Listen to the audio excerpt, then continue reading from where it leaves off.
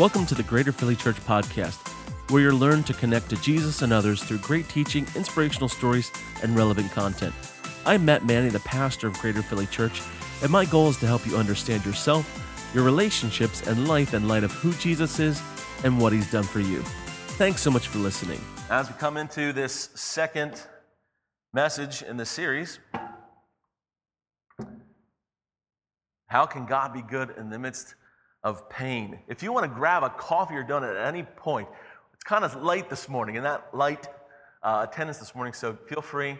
There's donuts back there just begging to be eaten. So if at any point, I know it's kind of, there's not too many people here, and it's like, if I stand up, everybody's going to go, what are they doing? So at any point, feel free to jump up. As you look there in your notes, as we dive in, how to process pain. Job's story, if you're an optimist, Job's story can be kind of a downer. If you're a pessimist, it's like, welcome to my world. Finally, somebody who realizes that there's pain and danger and suffering, and then we can talk about it. As you look there in your notes, we're going to look at this topic of processing pain. We've looked at last week, is there a difference between punishment and pain that we're experiencing? And if you remember, we talked about that punishment is the consequences for choices that we make. And while punishment can be painful, pain and punishment that we experience in our lives can be, though, very different things. That we can experience pain as a result of not doing anything wrong, but as a part of life and as a part of our understanding and growing in our maturity and our understanding of God. And so as you see there, that pain can equal consequences, or punishment can equal consequences, but pain can simply be just a part of life. So if you're going through pain, and if you remember last week, we went through the 6 signs. Is God mad at me? And so we talked through, here are 6 things that we can look at, 6 signs that we can say, okay, God is not mad at me. And if I find myself being in one of those signs showing up in my life that I'm not doing one of those things, well, maybe it could be simply a consequence of decisions I've made.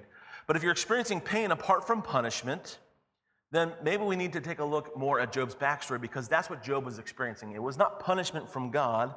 And we're going to look at in the coming weeks how he has some friends who come around him who accuse him of doing things and saying that it's God's punishment on him.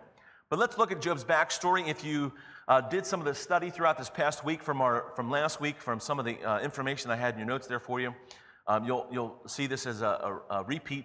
But just to set us up for some groundwork going forward, Job had a great reputation. It starts off in Job chapter 1, that he was a business owner. He was not just any business owner, but the story describes him as being known throughout the land, that he was very successful.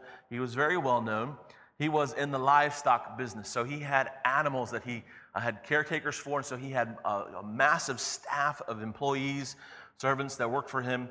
He was also a family man. He had about 10 kids. He had a wife, and so he had the good life.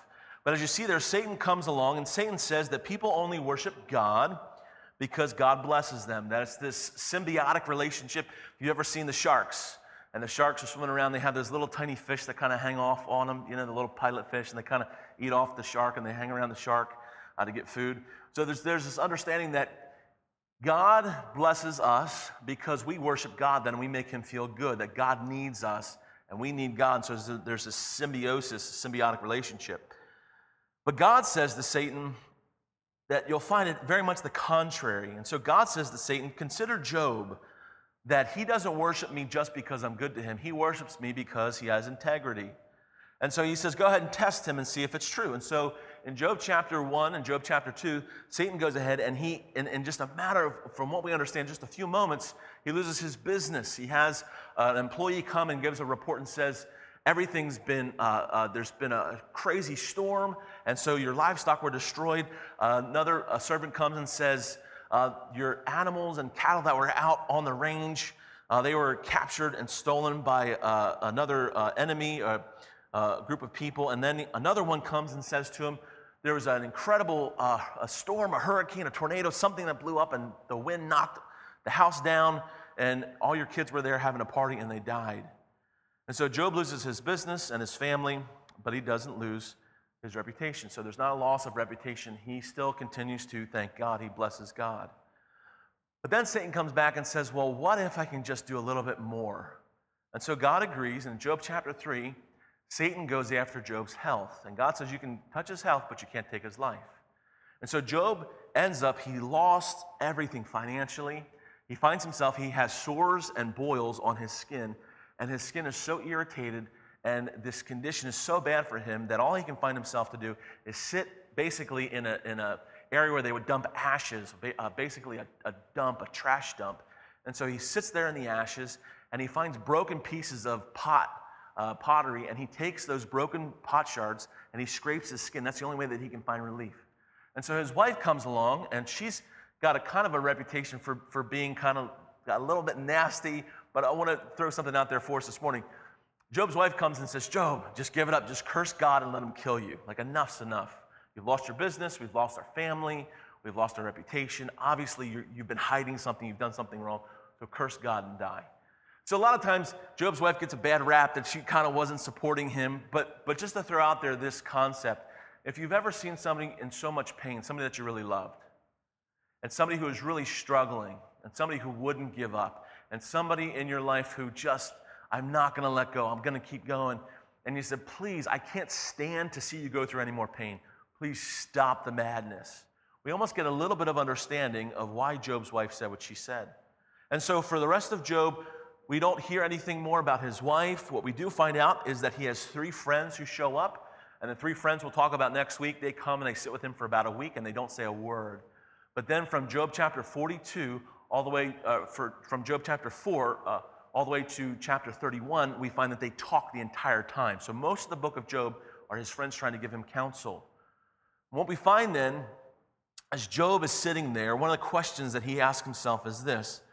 And we're going to look, and we'll go ahead and put up the next slide for us, JJ.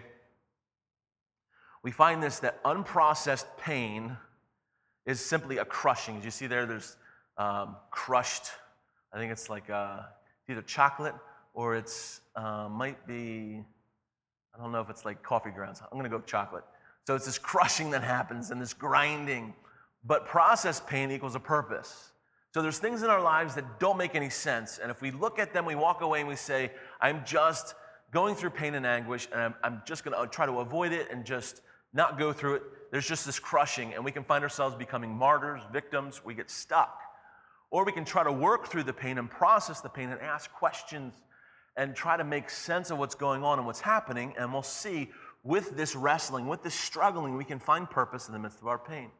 And so we're going to go ahead and pull up the next slide. We're going to see that in this week and the next 3 weeks, then there's questions that each person from their point of view asks. So this week, week 2 in this series, Job asks this question, why me?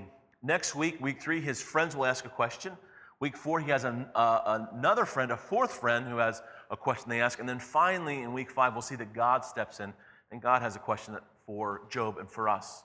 So Job's question, we don't see that as too far off from us. Why is this happening to me? Why is this happening to me? God doesn't, you see there's a statement for you. God doesn't always give us the answer to the why question.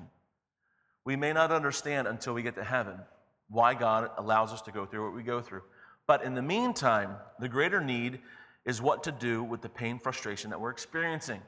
The thought is this: if I can know why the things that are happening to me are happening, then I can either intellectually, logically go along with those things and say, okay, I'm going to go through, and with understanding, then I'll go ahead and allow God to do what he's doing. Or we say, well, I don't agree with what God's doing, and so I'm not going to go along with what's happening in my life. And for all the why questions we ask, God very rarely comes out and says, this is exactly why I'm doing what I'm doing to you, and this is how things are going to work out. And he very rarely lays out the plan before us to show us. I believe if God showed us fully what we were going through or going to go through in life, we would say, I'm done. I'm going to give up now. I'm not going to go through the pain and suffering. I can't handle that. And so each day, God reveals a little bit more to us in our walk with him, in life as we grow and mature. And so as we jump in here, we're going to find that there's 6 steps to try to work through what you're going through. 6 steps to process your pain. The first step is this. We're going to find, Job talks about these things throughout the book of Job. We'll see where he makes mention. First step is this, number 1, take your case to God. To take your case to God. Many times in churches, we talk a lot about observation. This is what the Bible says, or this is the stories of the Bible, and we'll look at different things. We'll Pastors will preach on different things and will bring out, this is what it says. And so the problem, though, that I found, and I grew up in church, what I found for me, I was sitting there wondering, okay, well, how does this apply to my life? Like bridge the gap from Sunday to Monday. How does this work out in my life? And so we find for us, my goal with this series is to help us bridge the gap from Sunday to Monday, to make sense of what's going on here in this story. And so we find here, take our case to God. In Job chapter 13, you can look there in your notes. You can also look up on the screen. When it comes to taking our case to God, Job says this in Job 13, verse 3, 23, and 24. He says in verse 3, surely I would speak to the Almighty. He says, I'm going to talk to God, and I'm going to desire to reason with God. I'm going to take my issue here to God. How many are my iniquities and my sins? How bad have I lived my life?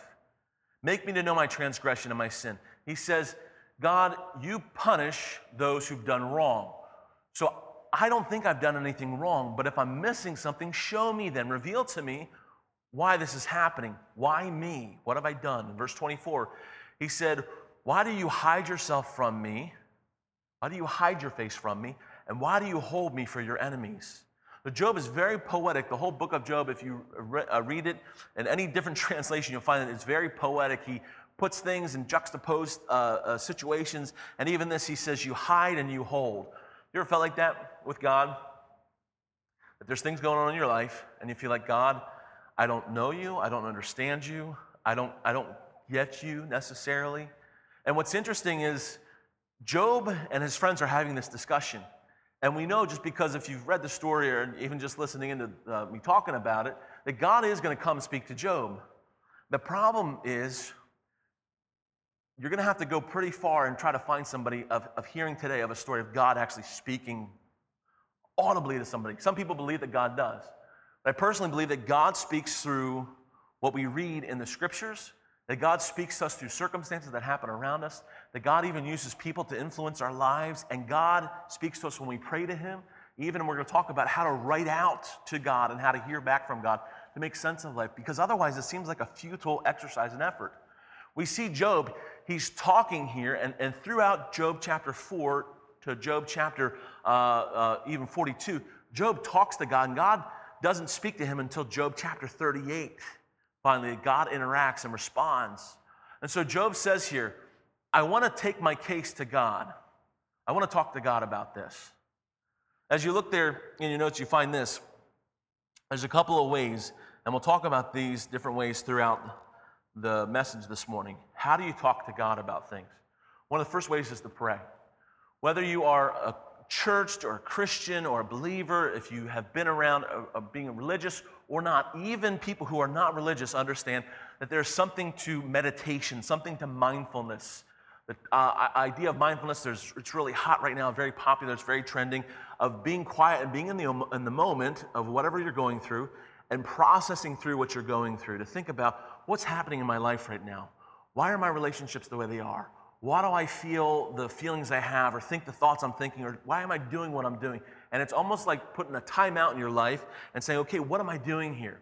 And this idea of prayer, and we'll talk about it more as I mentioned as we go through, that prayer is simply this, of taking and talking to God. Now, some people say, well, I don't know what to say. The best way I can explain what is prayer, it's just like I'm talking to you right now. The best way to pray is to talk to God like you talk to a friend. Say, but it's kind of awkward because I can't see anybody, I can't see anything, and I have to close my eyes, and then if I'm quiet, then my mind starts to wander, and then I hear things, and so my prayer, I've got an app on my Bible and on my phone, and I have different lists of different things for each day, and so I'll sit there, and because our house can be pretty crazy, I'll shut the door to the office that I have, I'll try to be quiet, and usually there's a knock on the door, but I'll try to pray, and in my mind, I'm saying things to God, I'm speaking to God. You talk to yourself, and I talk to myself. We talk to ourselves all the time. We have these thoughts where we're thinking through these things. This happened, and that happened, and why did they do this, or why did they say this? The idea is to direct those thoughts instead of to ourselves, or thinking about those things about other people. We direct those thoughts toward God. So what do? You say, oh, I don't connect with that. Another way to do it is to write. The Psalms, the collection of songs in the Bible, the Psalms, are all written prayers to God. They are poetic. Some of them are good, some of them are bad, some of them are just really heart-wrenching. And what we find is David and other individuals, the collection of the songs of the Psalms, those were all written prayers to God. And so I'd encourage you, you can get a journal, get some paper, and just write down what your thoughts are and say, God, I don't. And we'll talk a little bit more about this as we go through real specifically. What can you write about? You look there. Here's a way to start your prayer. God, this is what is going on in my life. And then you fill in the blank. God, I'm facing this situation. I've got problems at work. Or I've got this thing going on in my relationship with my family. I've got a coworker who just doesn't, and fill in the blank. My job is overwhelming. My job is too easy. My job is unfulfilling. And to actually take those thoughts and bring them to God, that's prayer. It's not mystical, it's not magical, it's not something where you have to climb on top of a mountain and get away from everybody. You can do it anywhere, at any time. You can say, God, here's my health situation. My health isn't what I want it to be. It isn't what I used to be when I was younger. Or God, my friend has left me. Or God, my friend is overbearing. They're overreaching into my life. And so we take whatever we're going through, we take that issue to God. Number 2 is this. Admit that we don't get God. Admit that we don't understand God. There are days that I wake up and man, this is great. I love my life. I love being me. And then there's days that I wake up and I think we've all felt this. Man, I need somebody else's life today. Like I wish I could be waking up in somebody else's bed, in somebody else's house, in somebody else's shoes. I wish I didn't have to face the things I have to face today. And what we find here is this, that we admit, God, I don't understand you. And that's okay. Because Job reiterates those words as well. Job chapter 5, verses 8 and 9. He says this to God. He says, I would seek unto God, that is, I would search God out, and unto God I would commit my cause, which doeth great things. God does incredible things. They are unsearchable. They're marvelous, and they're without number. Do you sense the tension and almost the oxymoron of this statement? He says, I'm going to seek God, but the things of God are unsearchable. And so he talks about that I don't necessarily understand God, but I'm going to try to understand God the best I can. And what's interesting in the book of Jeremiah, Jeremiah writes some of the same things, and Jeremiah is a prophet, and he talks to the people of Israel on behalf of God. And so he says on behalf of God to the people that he's talking to, as a pastor, as a preacher, he says to seek God, to search out God. And the more that you search out God, eventually you'll begin to understand better about God. And how do you search out God? Well, you process and wrestle through what you're going through. As we find there's a statement you can pray through or write down in a journal. God, I don't understand why you, and then fill in the blank. That statement for me has happened at various points in my life. Whether it was a day ago, a month ago, years ago, where there's things that I'm finding myself saying, God, I don't understand why you, and then fill in the blank. And at different times, God will help me understand some of those questions. At other times, there's questions that God doesn't answer for me, but there's still this engagement. It's the same thing with my spouse, with Amanda. There's times when I'm going, why did you do? And then she'll tell me, and okay, I get it. There's other times when I'll say, why are you doing? And she'll say, I don't know. I'm not sure. And so we go at it, we talk, and we fight, and we wrestle through those different things. The third step to processing our pain is this, is to argue our point. Argue your point with God. Argue your point with God. But here's the kicker. Beware that this is not an argument you're going to win. It's not an argument you'll win. Job chapter 9, verses 3 through 4. Job writes this. He says, if he, and this is Job, if Job will contend with God, God will not give him an answer. That there's no chance that Job's case would hold up in court. That Job, and it's the idea of, if you can put in your mind, that Job he's an attorney, that God is in court as the judge, and the attorney is coming and saying, I'm presenting this case before the judge, and I'm asking the judge to give a judgment and a ruling on this case. And so Job is writing this, and he says that God, if I take my case to him, my case isn't going to hold up, that God's going to make a judgment, and it may not make sense to me. In verse 4, he says, God is wise in heart and mighty in strength. Who has hardened himself That who can go against God and say, God, I don't get you, and you are unjust, that you are unfair? Who of us can make a judgment of God and win against God? You look there, it says, who has hardened himself against God and prospered? The word prospered means to make a way forward, to get through.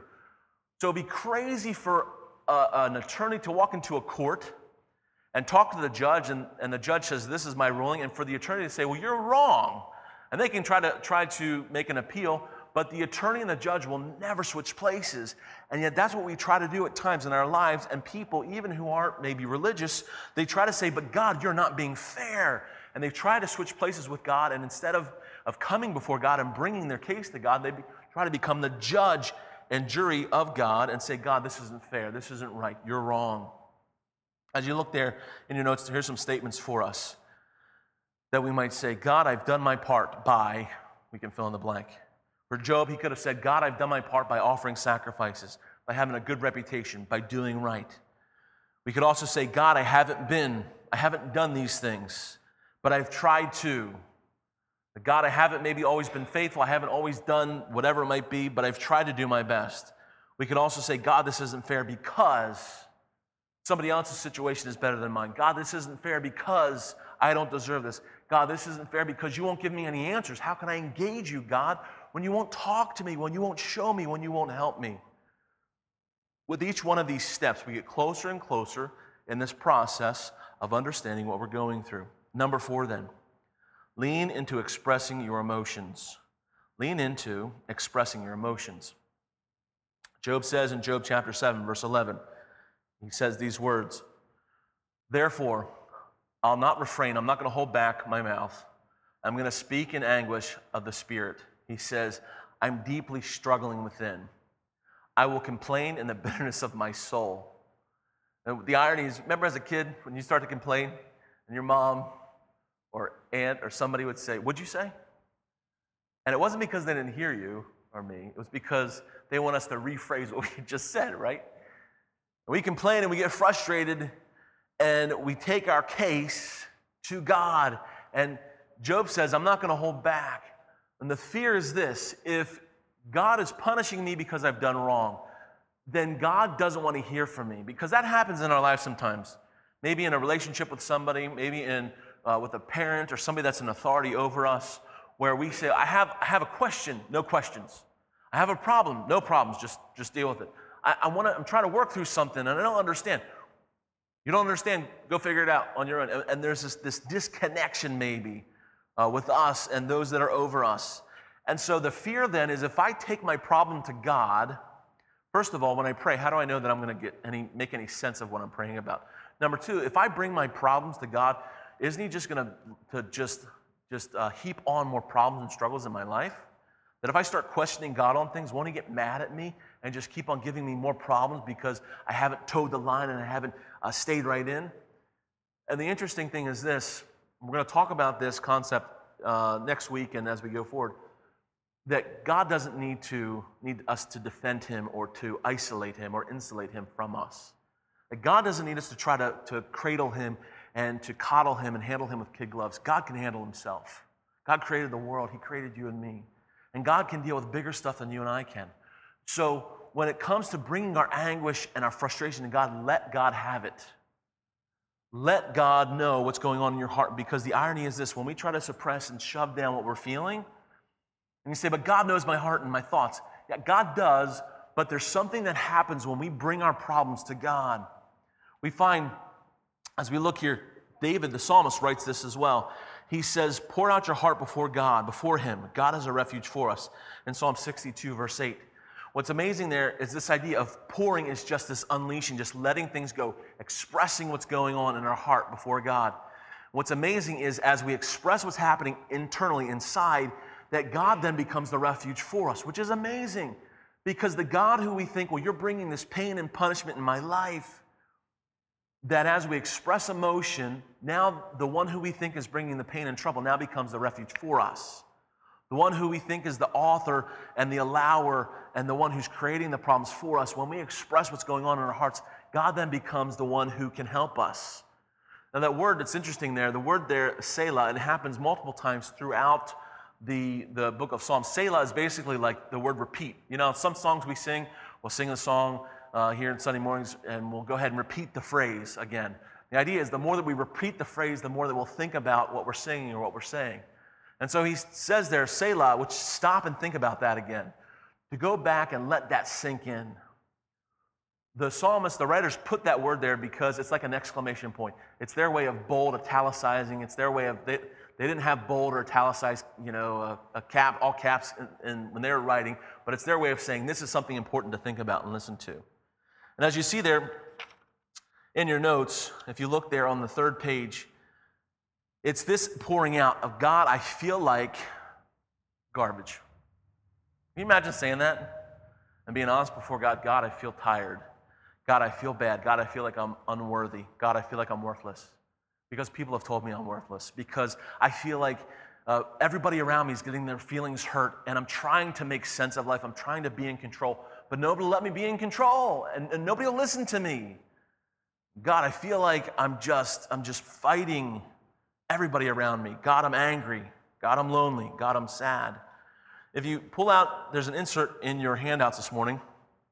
This is extra stuff that we just don't have time necessarily to get all through. But if you turn on the side that says how to identify and name your emotions, there are some people that you say, how are you doing? And what do you think about? When somebody says to you, what do you think? They're an intellectual. They want to know your thoughts. They want to know what's in your head. But when somebody says to you, how you feeling? How you doing? That person, they're emotional. And they want to know what emotions you have inside. And there's some people that over-emote and overreact and over-respond. And they have no problem naming what's going on inside of them. There are other people that they can see emotions in other people and they can name what's going on in other people, but they can't talk about what's happening in themselves. They can see it, but they can't see it in themselves. There are some people who say, I don't have emotions. I'm just a robot. I'm not created that way. I just don't have emotions. There are some people that look at emotions as that it's weakness. Other people that look at emotions as something to avoid, because if I address bad emotions, then I'm not going to be able to get out of it. It's like a black hole, and it's going to suck me down. I'm going to feel bad and horrible about myself. It's interesting. Some of the most famous comedians, people that are high on positive emotion. You take Saturday Night Live, just for instance. All the different phenomenal, creative people who have high, happy emotion, and many of them have committed suicide. I think one of the connections for that is they've never processed the deep anguish and pain and emotion, the negative side, and all of a sudden it comes crashing down. Now, you don't know everybody's motives, but it's interesting to note that people that are so happy and so incredible will go so far when it comes to dealing with situations in life. So as you look there, how to identify your emotion? I'm just going to go briefly, and you take this week at some point. Get up early, stay up late, but at some point, what if you can't name your emotions? What if you say, I don't really understand what you're talking about? Take the events that are happening to you, the pain or those situations you're going through, happening outside you, and how do you want to respond from within? Whatever's taking place, what is your natural response? What do you want to do? That's pretty easy to name. I want to get away from it, or I want to get involved with it, or I want to forget about it, or I want to control it. Whatever response, whatever action you have, you look down here on this list. Do you want to pull away? And there's an emotion that's connected to the action of pulling away. Do you want to confront? There's an emotion connected with that action. Do you want to control? Do you want to deflect? Do you want to perfect? Are you backfilling? Backfilling is this. Are you criticizing yourself? If you've ever been in this situation yourself or met somebody who is constantly self-deprecating and criticizing, what they're trying to do is, I'm going to criticize me before you criticize me. Why? Well, you look, what are they trying to do? They're trying to deal with the disgust that's within themselves, that they're so upset with themselves. That's an emotion. Are they overthinking things? Are they being combative? Is there some condescension there? So there's all these connections with these different emotions. And what happens is this. What's interesting is those emotions, there are instructions for us all throughout the Bible, especially in the New Testament, when it comes to dealing with envy. Envy is an emotion. Jealousy, shame, criticism, vulnerability, pride. All those emotions that we feel, the Apostle Paul, if you look throughout any of his writings, he has incredible instructions for us for those emotions. So then you look at the bottom of this page. What are you doing? And then what emotions are you having trouble naming? And once you can finally name those emotions, you take those emotions then to God and say, God, I am so disgusted with myself. God, I'm so frustrated with this person. God, I feel incredible shame. And what's amazing is as you begin to name what's going on inside you, eventually at some point you're going to have a confrontation with somebody, and somebody's going to come and go head to head with you on some issue. And they're going to say something to the effect of, what were you thinking? What's wrong with you? Or why are you avoiding me? And if you can say to them, listen, I'm afraid that you're going to abandon me. And that's why I'm pulling away. If I pull away from you first, I don't have to face the emotion and the fear of abandonment. And that's why. Can you imagine how that would transform your relationships with people? If you really knew why people were doing what they're doing? Could you imagine how that transformed how you see yourself? If you realize what I'm trying to do, it's a wiring, it's a human thing that I'm doing, that God's wired us this way. It's just having the trouble to pull that up through. We talked about it just a few weeks ago with that whole tree idea of raising our kids. And they have anger, and that anger is connected to a hurt. And that hurt's connected to an expectation. And that expectation is connected to a need. And if we could figure out what those needs are, we could deal with the anger then. Well, if we have these difficulties we're facing with this pain and punishment, if we can connect that to an emotion, we can begin to process what we're going through. As you see there in your notes, we find the number 5, as we come down the home stretch, take life one day at a time. You say, well, how do I do this? One Sunday service, a 30-minute message, 40-minute message is not going to fix your problems. But what I can tell you is this. Job, we don't know how long he talked to his friends. We don't know the time span of the book of Job. It could have been days, weeks, months, we don't know. What we do know is this, take life one day at a time. Job 28, verses 12 to 13, Job talks about this. As we find there, he says this in Job 28, verse 12. You can pull that up for us there, JJ. He says, but where shall wisdom be found? And where's the place of understanding? Here's my problem. If I wanted to, I could go home as soon as we're done here. I could go home and I can order a bouquet of flowers and send it to your house. I could send you a $500 Walmart card. I could get a hold of a Starbucks card and send it to you. There's so many different amazing things we can do with the touch of a button. We have Minute Rice and we have Instagram. Why? Because it's getting like telegrams instantly, amazing. We have all this stuff that's right at our fingertips. And yet the deeper, most important things of life take an immense amount of time. Have you ever met somebody and you say, man, why are they so jacked up? Why are they so messed up? How can they be going through life and just be so just out of whack? It's because they've never processed what they've gone through in life. And God gives us just enough time. God gives us 70 or 80 years, as the psalmist says, to work out this life, this thing that we're going through. And what's interesting is this. Your problems will not be fixed today, but God gives you a brand new day tomorrow and a day after that. Jeremiah writes in a book called Lamentations, lament. It means emote. He's very emotional. Jeremiah, he was a pastor, he was a prophet, and nobody responded well to him. Nobody liked him. And so he's also known as the crying prophet. He was very emotional. He didn't get any respect. And so he wrote the book of Jeremiah, but he also wrote a book called Lamentations, or Lamenting. And one of the amazing things that he writes there in Lamentations is this, that God's mercies, God's goodness, it's renewed every single day. And we find the song, Great is Thy Faithfulness comes, that famous hymn comes from those words that Jeremiah wrote. And as you see there in your notes, take it a day at a time, we find this. He says, where can wisdom be found? Well, it's not going to be right now. It's not going to be instant. And where's the place of understanding? He says, man doesn't know the price thereof, the cost, what it costs to gain wisdom and understanding. He says, neither is it found in the land of the living. So if wisdom has a high price on it that we can't even put, and if understanding cannot be found around us, then what's it take? Well, we'll go on and we'll find in just a moment in point number 6 where it can be found and what the cost is. But it takes a day at a time. It takes wrestling and working through what you're going through. As you look there in your notes, go to God. Admit that you don't understand God. Argue your case. Express your emotions. Rinse and repeat. Go back through that process again and again. You're not going to get clarity or an answer right away. Waiting through the pain takes time. If you take out your little insert once again and flip on the other side this time, look on the other side, how to process your pain with God. Here's as practical as I can get. Thinking about my life, the different things that I've gone through and faced, thinking about if you're going to walk out of here today and say, okay, what next steps can I take? Number one there on your list is what? There's a whole list of practical things you can do to help start the process of understanding what you're going through. Number two is when. What you can do once a day, what you can do once a week, what you can do once a month. Here are some how tips on putting these activities and time into effect.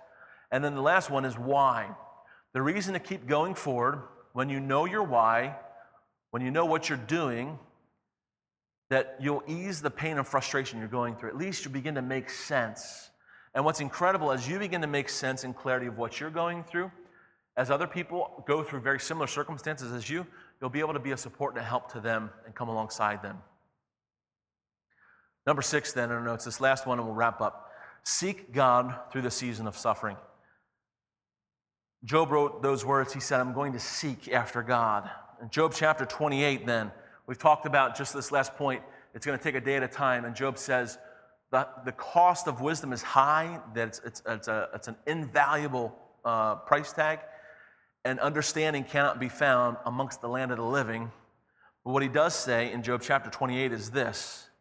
He says in verse 23 that God understands the way thereof, that God has understanding. He says, and God knows the place where you can find wisdom. And unto man he said, behold, the fear of the Lord, that's wisdom. To engage God. Fear God, that's this coming to God. It's not necessarily a terror of God, but it's that God can be engaged. That God, you can ask God questions. One of the great ways is to write. I love writing and journaling. Some people call it release writing, where they just write and write and write. They don't have to edit or put spell check on, they just write. And so if you like to handwrite things or you like to type things, either way, whatever you're doing, it's getting out what's inside of you. And so he says that God, the beginning of wisdom, it's fear, to fear God. It's a reverence and respect and engagement of God. And then he says, and understanding is what? And to depart from evil is understanding. What happens is this. Bad thing, we question God. We get frustrated because we don't understand. And then we find ourselves walking away from God. Bad thing happens.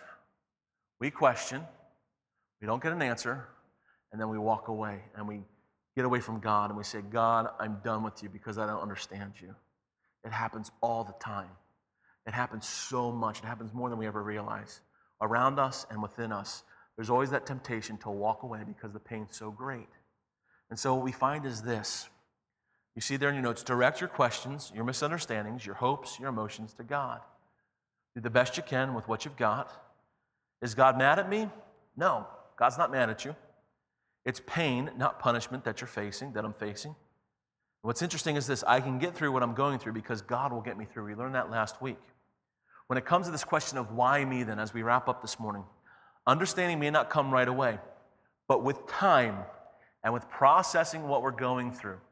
And it doesn't have to be something where you stand up next Sunday and, I'm having issues, everybody, and here's what I'm going through, you know? But as you begin to understand yourself, all of a sudden you're going to have this peace about you that you're going to be able to get through what you're going through. That you can begin to realize you don't need things from people. You don't need people to pay attention to you all the time. Or people necessarily to get in line and do the right thing necessarily all the time. And so many of the frustrations we have with our relationships are an outflow of the frustrations we have with ourselves. When I get most frustrated with my kids or people around me, you know why? Because I'm most frustrated at me. When I try to fix other people, it's because I can't figure out how to fix me. When I get angry or disappointed with other people, it's because most often I'm disappointed with God and I don't understand God. And so as you look at your notes there, going back to what we talked about early on in the beginning, pain that's unprocessed, it's this crushing. It's this incredible crushing. The idea when you make wine, when you make grape juice, you take those grapes that are perfectly formed, that are ready to eat, that are good to go, that have gone through this process of being a seed and growing up through the vine and being produced. In order for them to even become more valuable, they have to be crushed. In order for them to increase in quality and in price, they have to go through the crushing process. And so as you look there in your notes, pain that's unprocessed just leaves us crushed. But when we process the pain, when you process that crushed juice, it brings about an incredible value. Processed pain brings about, look here on the screen, processed pain brings about purpose and power from that crushing. You say, I can't make sense of what I'm going through. Begin to process through, just like Job began to process, and work through those things. And when you say, I just don't understand what I'm going through, I don't understand why. As you begin to process, you'll find there's purpose and that power that you need to get through what you're going through. It's going to come from God, it's going to come from some understanding, and it's going to come from that processing of what you're going through. Let's pray. Father, we thank you so much for the time to come before you this morning. I thank you for each one who's come out today. And God, I pray that there is... Thanks so much for listening to the podcast. I hope it was encouraging and inspiring. If you'd like to know more information about Greater Philly Church, you can go online to greaterphilly.church. You can also find information on Twitter, Instagram, and Facebook about the church as well. I'd love to be able to connect with you on social media. You can find me on Twitter, Instagram, and Facebook at Matt, M-A-T-T, Manny, M-A-N-N-E-Y. I've also got a blog with great content that you can find more information about at mattmanny.com. I hope the message today helped you to understand yourself, your relationships, and Jesus better in light of what he's done for you. Thanks so much for listening.